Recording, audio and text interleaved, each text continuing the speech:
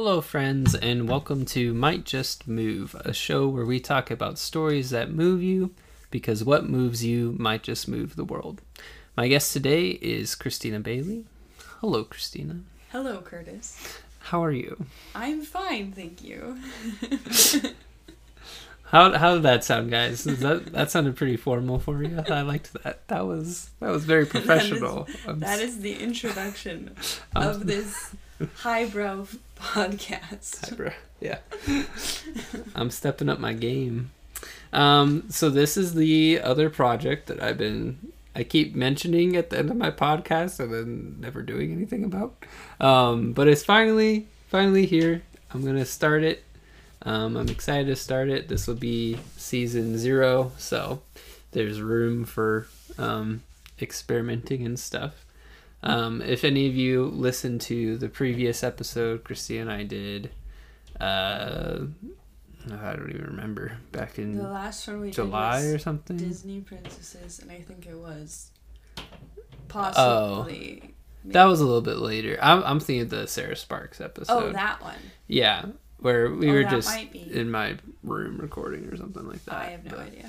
Anyway.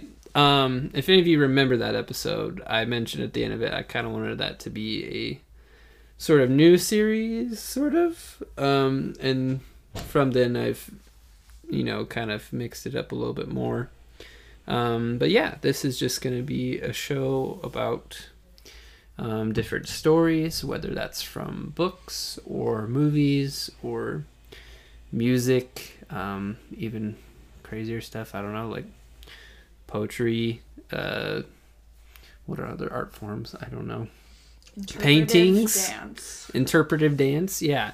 If there's any way of telling a story and it's moved someone in such a way that they want to share that with others, then that's what the show is for.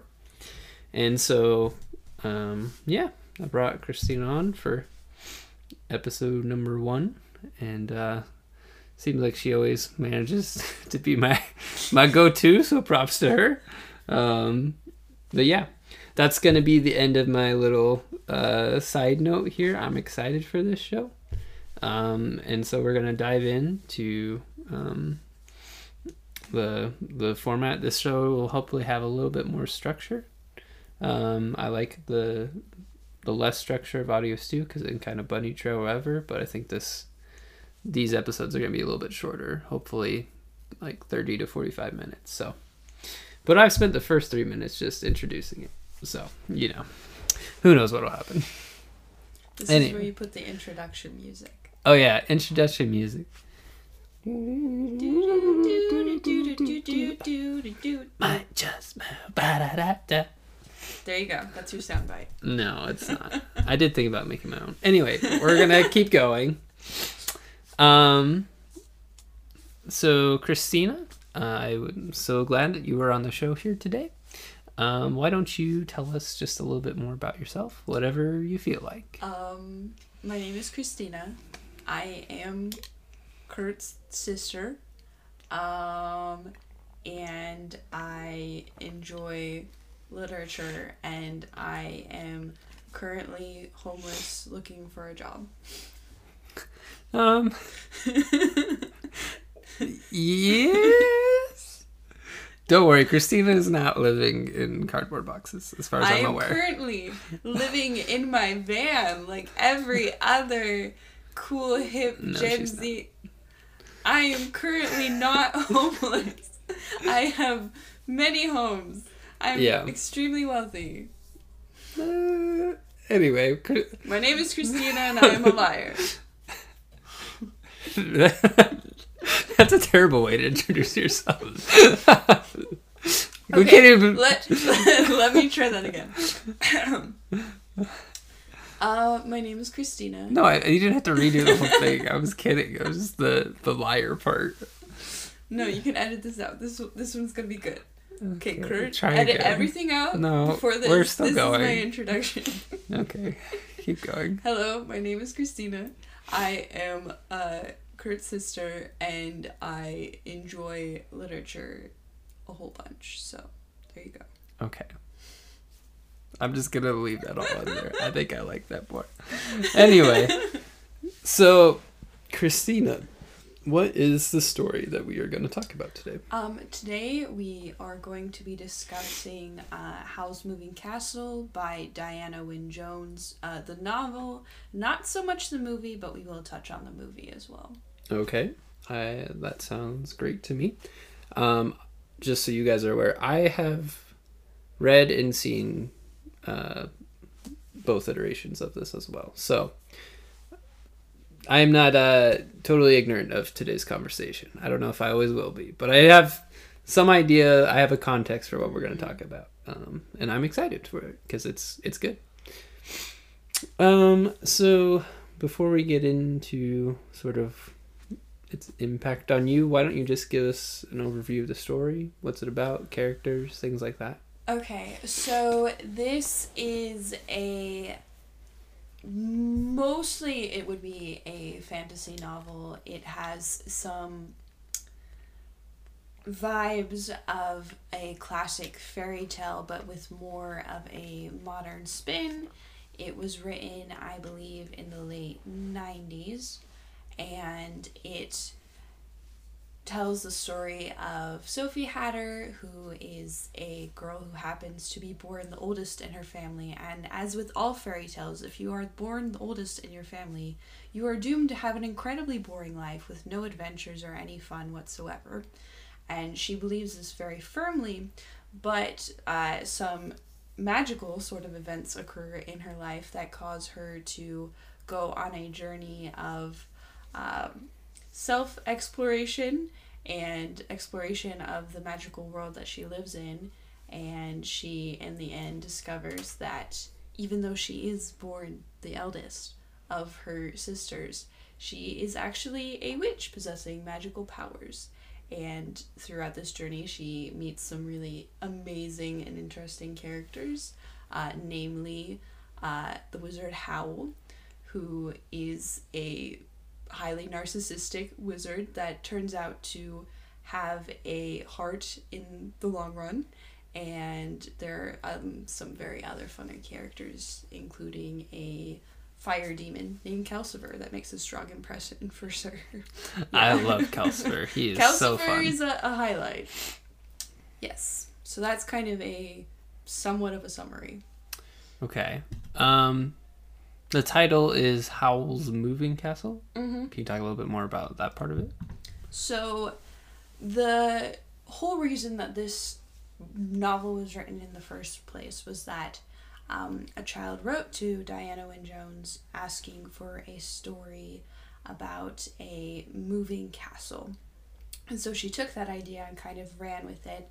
And basically, Howl, one of the central characters of the book, has a castle that is like a mechanical, odd-shaped thing. I'm sure maybe somewhere you can find a picture. It's a moving entity that looks like a castle on the outside, but in reality is actually just a very tiny house with lots of junk on the outside of it. But it has magical powers, so if you turn a knob on the door, it will take you to different locations throughout the magical world. So it's... Yeah, you look up a picture. Yeah, the movie shows you a very intriguing example of this. I don't know. Is the movie in the book, or the movie in the book? There we go. That's the right word there. Mm-hmm. Are the movie and the book pretty similar? The movie and the book have a very similar main plot. Like, you will learn to love the characters in pretty much the same way. And the overall structure of the plot has most of the same points. Some of the places where it differs is that the book actually has 2 sequel books to it. So there's just more world building and more background on the characters. And in the book, you actually learn that Howl was not just a magical wizard that grew up in this magical land. He is actually from our world. He's from Wales. And they at one point go from their magic world into our world, and so that's a very exciting point in the novel. Seeing our world from some outsider's perspective is pretty funny. That's one big difference. And then another big difference in the Studio Ghibli film is that Hayao Miyazaki has this big thing about showing war in most of his movies, and kind of the impact that war has on society and how negative that is. And in the books themselves, you'll find mentions of war, but it's not like a central plot in the same way that it is in the movie. I would say that those are some of the big differences. There are some slight character changes, like in the book you get to know more about Sophie's sisters, and in the movie you only meet one of her sisters. And then in the book, the character that is Markle in the movie doesn't exist in the book. In the book, Hal has an assistant named Michael, who's not a child. He's about 15. So those are some of the key differences. Okay. What about major themes? You've sort of given us the overall plot of the book, but what's it kind of about? I think the main plot, the main theme of the book is about Sophie learning to have confidence in the person that she actually is, in the person that she was created to be. Because just throughout her entire life up until the book starts, the whole reason that she doesn't even know that she is a witch is because she doesn't think it's possible. She doesn't believe that she has the right to have that sort of power. And she also doesn't seem to have much of a belief in her ability to be somebody of substance to the people around her. She thinks that she belongs in a hat shop in the back where nobody notices her, and she doesn't believe that she deserves to be treated well because she is exploited by her mom. That's a big point. And so as the book goes on, she learns to have a bit more confidence in who she is, and she learns that she does have the power to make an impact on the people around her. That's one of the main things. There's obviously others, but I was gonna say, how does Howl contrast Sophie then? Yeah, so Hal is pretty much the exact opposite of Sophie, which is how most books are that have a romantic element.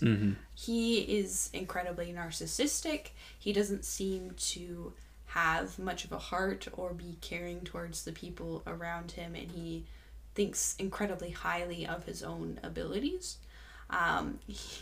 There is a chapter in the book that is called Howl Expresses Himself in Green Slime, and that same event occurs in the movie, in which he falls apart and calls upon the forces of evil as he slowly melts into green slime of his own will and volition because Sophie accidentally dyed his hair, and now he is not quite as beautiful in his own opinion. And that just breaks him apart. He claims that life is not worth living if he is not beautiful, etc., etc. And that's a big theme in it too. Actual physical beauty and then internal beauty are big themes because Sophie doesn't have a high opinion of either of those things in herself, and Hal has a very high opinion of those things in himself.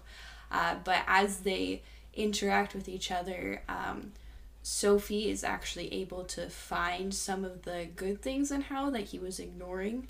And she's able to help him to become a more outward focused person. And then Hal helps Sophie to find a little bit more confidence in herself because he very objectively points out the things that she does well. And so together they are better. And yes, they fall in love. What a happy ending. Yes. There's love and spell breaking and all that typical fairy tale stuff, but it has a lot more modern sense of humor, I would say, for sure. That's really interesting. Is there... I was going to say, it almost sounded a little bit like...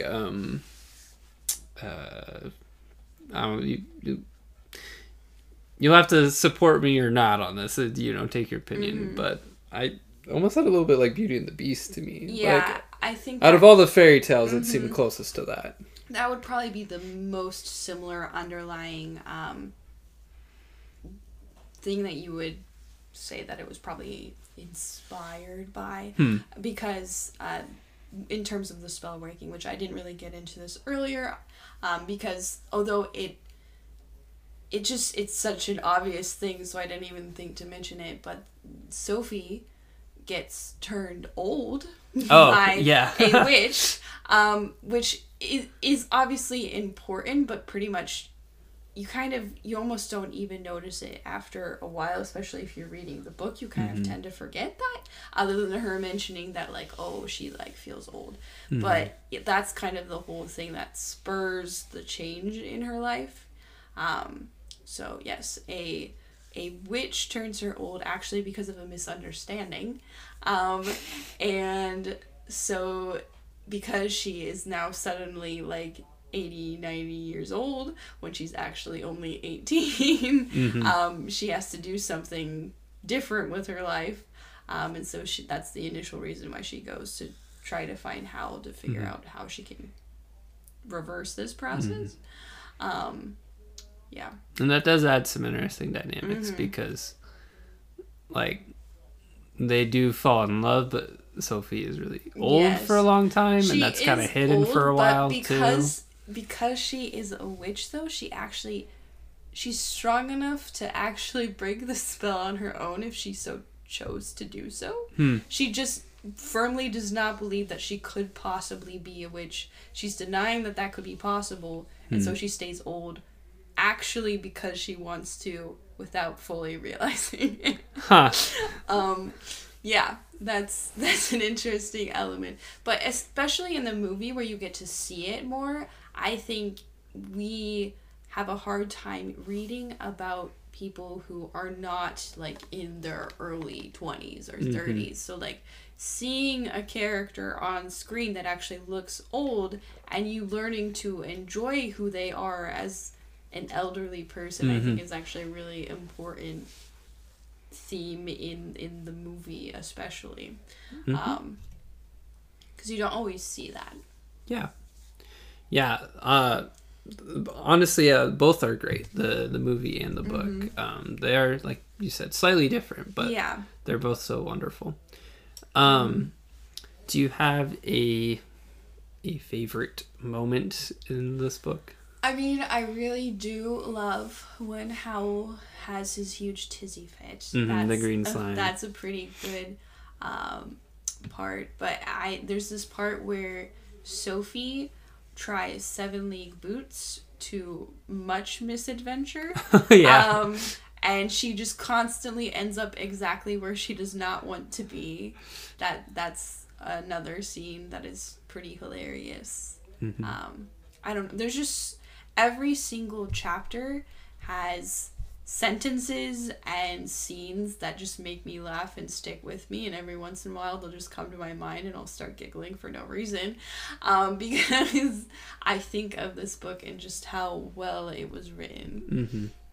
Well, that's the mark of a great book, is if it just, you'll just be sitting there one day and be like, man, that was funny that one time. On page 87, I just... Yeah, exactly. Wow. Okay, so this, hopefully you guys get a good picture of the book and just how complex yet fun it is.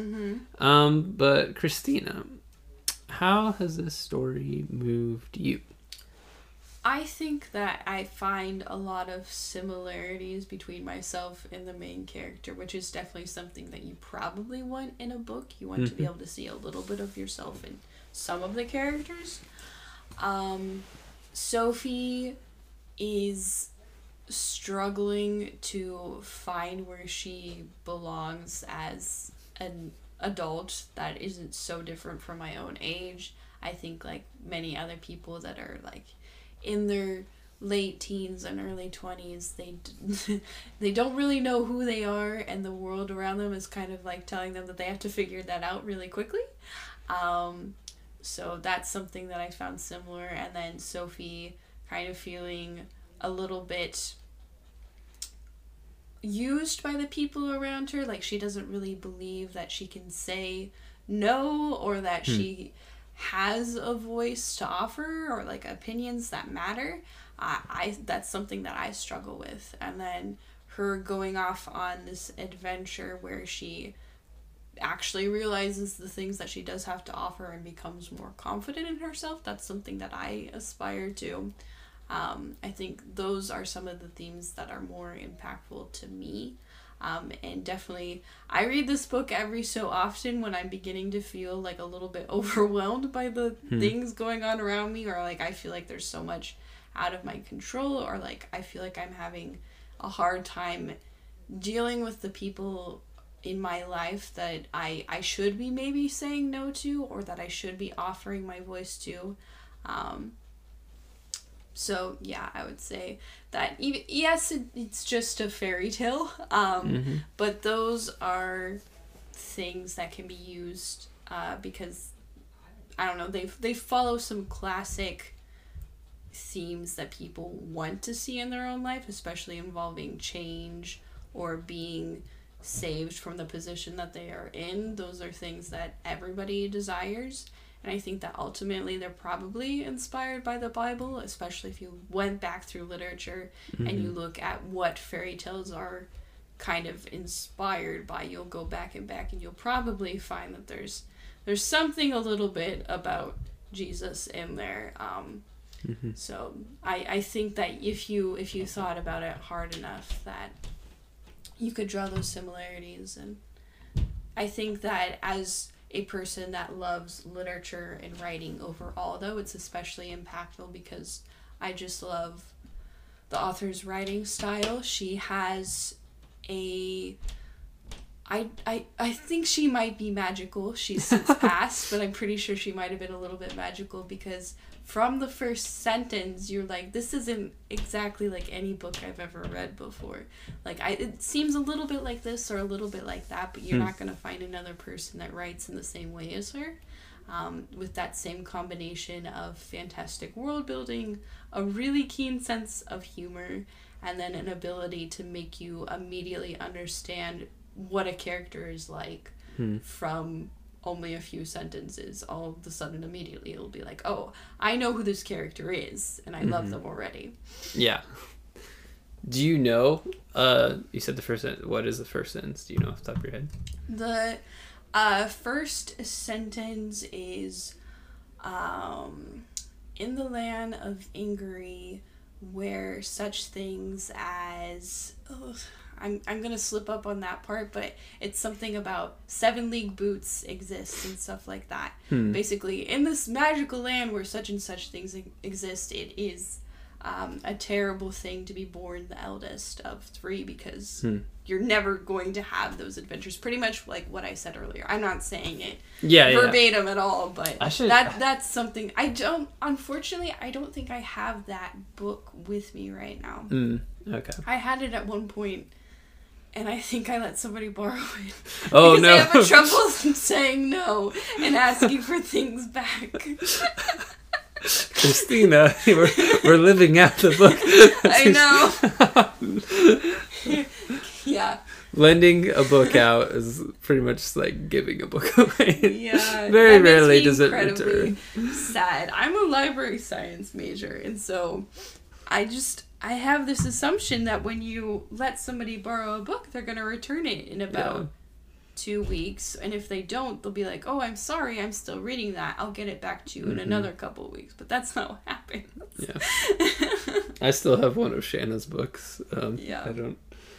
I think I started to read it at one point. So I'm like, yeah, I'll read that eventually.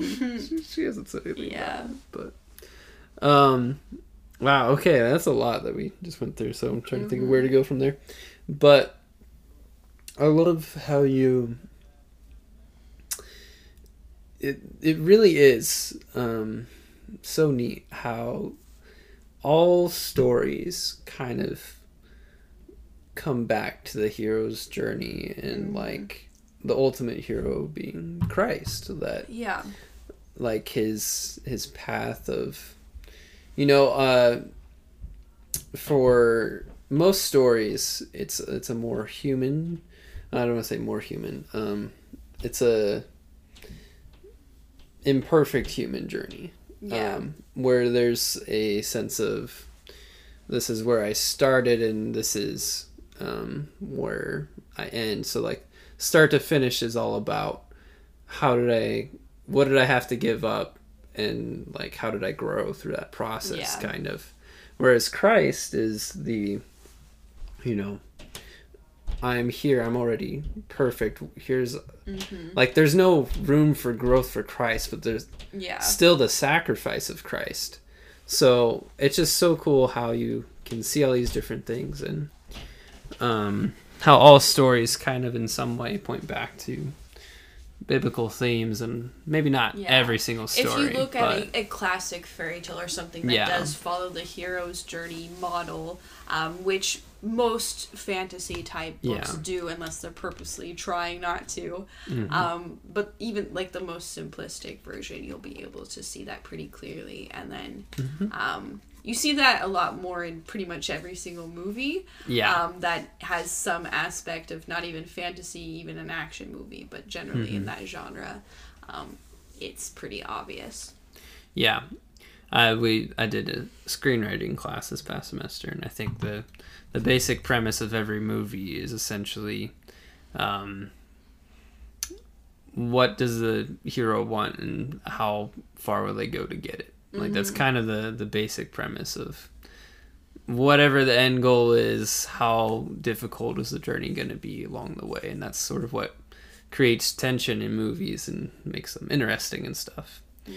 I guess you could say that's the most hilariously unavoidable part of art, is that nothing is actually separate from something else. You're not going to find something that is completely unique because of intertextuality, where nothing you created was without inspiration from something else.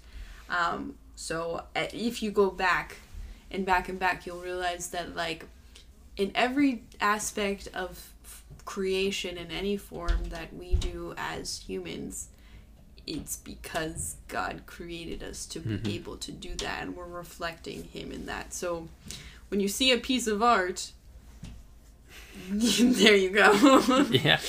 No, it's true. We are created people, and so whenever we create something, there's something about, you know, even if it's nothing super complicated, because I know, you know, some people tend to get caught up in saying like, and they see a piece of art and they're like, I can never do that. And I'm gonna be honest, I'm terrible at things like painting. Okay, I will not be the world's greatest painter, but even in that, like, I could try and paint something, and the fact that I used my own creativity to try and create something, it's not something out of nothing like God, but it's something out of the tools that I've been given. There's something about that is very, I don't know what it sounds very lofty. It's very human, you know, like And I mean, if you also want to think about it in this way, you want to look at a way in which humans are clearly something that is different in this world, and that you can't explain us just randomly getting to this point. Art is completely unnecessary if you look at it from like an evolutionary standpoint. Like, it does not have to, we don't need it to survive. It doesn't have to exist in order for us to know pleasure in some form. Like, it doesn't have to exist, but it does.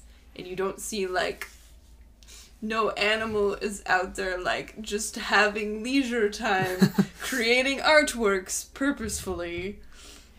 Yeah, there are some, you know, monkeys and stuff that get trained to paint things, but like, they that's don't not, do it of their own will and that's volition. not the same. Somebody is like forcing this on them. Stupid humans trying to make me take art class when I just want to eat bananas. Yeah. Yeah, I can see that. Wow, we went down the intellectual rabbit hole, but I like it. It's fun.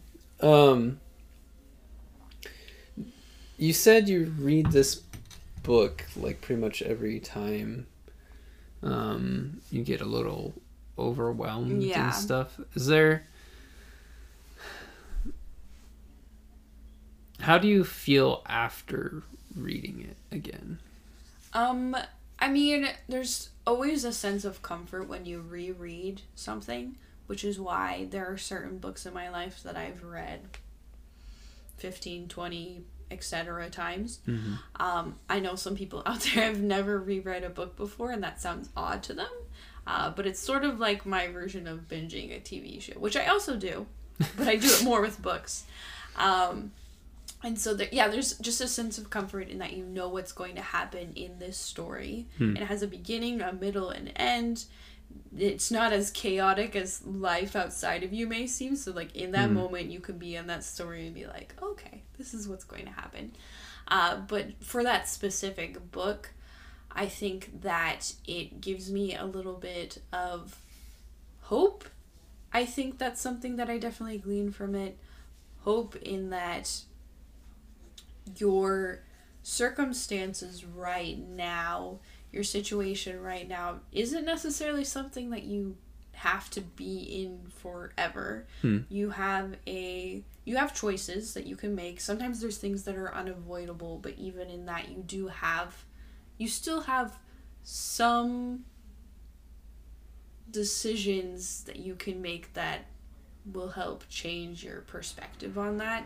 Perspective is something that the book does talk about as well, like the way that you perceive your situation and the negatives and positives of that situation. Like, you have some choice in how you're going to react to that. So that, and then obviously because it involves magic and things that seem impossible occur, that is also something that gives me hope, because, like, once again, it's pretty simplistic, and in the moment I don't know that I'm necessarily thinking about it, but it does remind me a little bit of the fact that, like, when everything else in my life feels out of control, there's God, and, like, things that feel impossible may not be impossible, or things that I think may never happen could happen. So, I don't know. I think the sense of comfort is probably the main reason why I read it, but there's probably more layers to that. No, you did a great job of illustrating that. And I think the point of Sophie being born the eldest in her family, and then growing up with just that resignation, and not even resignation, but like accepting it. Yeah. Like, it's not like, oh, I guess I'm the oldest, so I have to do this. But, like, I'm the oldest. This is what I must do. Like, and how... Does she have, like, a younger sister who, like, is pushing her to, like, get out and do stuff or something like that? Yes, she has a younger sister that specifically tells her that Sophie... this is, like, the specific example of what's going on. She says that Sophie, our mother, is not paying you for the work that you're doing. And you should go out on your own and do something. Like, you have the ability to do that. You don't necessarily have to stay. Yeah, so just the idea of, like you said, just not even like, I don't want to put in terms of rising above your circumstances or accepting your circumstances. I mean, that's one reason you love Sophie, is that she's willing to accept her circumstances, maybe not always in a healthy way, but her outlook generally has she has a strength in her ability to just be able to do whatever. Yeah, and I don't, I think for some people, they'll read something like this and think, like, oh, I need to get out and go on an adventure or something like that. But in reality, I mean, Sophie's initial life of just doing the same thing or whatever, and like accepting her circumstances or whatever. Like, to an extent, there's nothing wrong with just there's nothing wrong with it. In fact, it's right to be content with your circumstances, but your I guess your attitude is what really matters. Like, if you love doing something that's pretty simple, like, you don't have to go out and be an astronaut, you know? Like, but at the same time, if the reason you don't want to go be an astronaut is because, you know, you don't have that confidence in yourself, and you're just resigned to, I could never do that, then you won't ever even try, you know. That's, I think, another really big theme of the book is just kind of the complexities of life in that area too, because all these books, you can read them and be like, oh, well, they go on this grand adventure, or like this major event happened that caused her to have to go out and do this, and that isn't necessarily the way that life always works. This is kind of like a dramatized Christina version. Was not turned into a witch to start on her life adventure. So there is that aspect of sometimes you just need to stay content in your circumstances and really work on figuring out a way where you can stay where you are and learn to have joy in that. That takes a lot of work. A lot of work between, that's been Philippians. Yeah, you and God, and in trying to figure out maybe the things that you can change and the things that you cannot change. But there's also times when you need to go, and it might be scary, and you aren't quite sure if you want to, or maybe you really do want to, but there's just that sense of fear. But both things are true in life, and it's a lot more complex on knowing when to do either of those things. But seeing an example of somewhat of both of those things within the book is, it really is. It's a wonderful book. I haven't read it in quite a while, so my memory is not nearly as good as yours. But I remember the movie a little more than the book, actually. Because I think I've seen the movie once or twice. But probably, the movie especially for me was, and this is just Studio Ghibli in general, but it was one of the first movies I saw that just really, truly felt magical to me. Like, I watched it and I was like, whoa, like, there's just something about all these wonderful colors and the music that just inspire me to like the book, don't stay, be content with your circumstances, because you can't change everything about your circumstances, but at the same time, go out and do something. Find the magic in the reality that you're living, like, right now. Like, there's probably something that you could be doing. And there's probably not a reason why you're not doing it. Like, maybe try that. There's no reason to not try something, like, I get things are scary, I get we're proud people, we don't like failing, but if you feel inspired to do something, then just chase it and see what happens. And that's kind of what this book and movie is for me. I think just the magic of it, I really appreciated. What so we're gonna try and wrap up here, I think. After all that, why do you think people should read this book? I think that people should read this book because it's something that I think is accessible to pretty much any age, like 12 or 42. You're going to find something you can enjoy and relate to.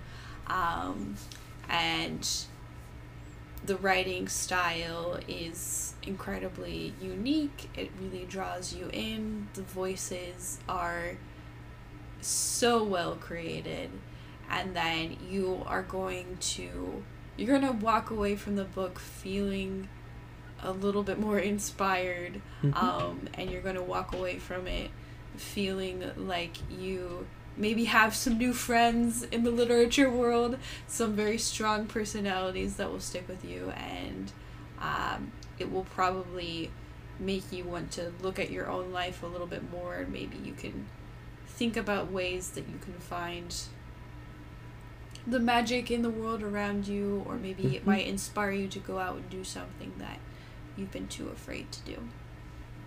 That's wonderful. That's a great wrap up, a great summary of our conversation there about Howl's Moving Castle. Do you have any other final thoughts you'd like to share? No, just go and pick up your book. It will be at your library. It's at most libraries. Okay. If you're in Nebraska, it's on the Libby app, which you can access through your library. Oh, okay. Mm-hmm. Does that let you audiobook, or is it... The audiobook version is not on that app, but if you look on YouTube, you can find a maybe not so legally recorded version of the audiobook that is broken up into a few different videos. It's out there. But this app is for... Yes, this app is free for people who have a Nebraska library card. Okay, and it's just like an ebook version? Or? Yes, it's just an ebook version. Okay. I think for most of the libraries. It could be slightly different, but yeah, go talk to your librarian. Librarians are nice people. Yeah. All right. Well, thank you, Christina, for coming on the show for episode 1. I'm excited. We went right around the time mark I was hoping for. We're gonna get done right around 45 minutes. This is fun. I like this. I think this is another good type of show, another valuable show too. So yeah, if you liked today's episode, you can get a hold of me and I can get you on the show. We'll talk about a different story. There's literally billions and billions of stories in the world to be told. Or that have been told. There's probably more to be told. Yeah. There's lots of art. Yeah, it's literally everywhere. But I'd love to continue these kind of conversations and explore different types of art and stories and see how they can impact our real life, our life stories. Yeah. And so thank you all for tuning in, and I will catch you next time. Oh, I don't know for sure. Probably not right away, but my goal for this show is to... I've been releasing Audio Stew every other week, and I think I might release this show on the off weeks. So these will probably go out on Wednesday afternoons, the same as Audio Stew, but just on the off weeks. But that's my plan for now. But obviously this is season 0, so it's just going to be a little bit more loose initially, as I sort of test run everything. All right, that's enough of me. Thank you all again, and I will catch you next time.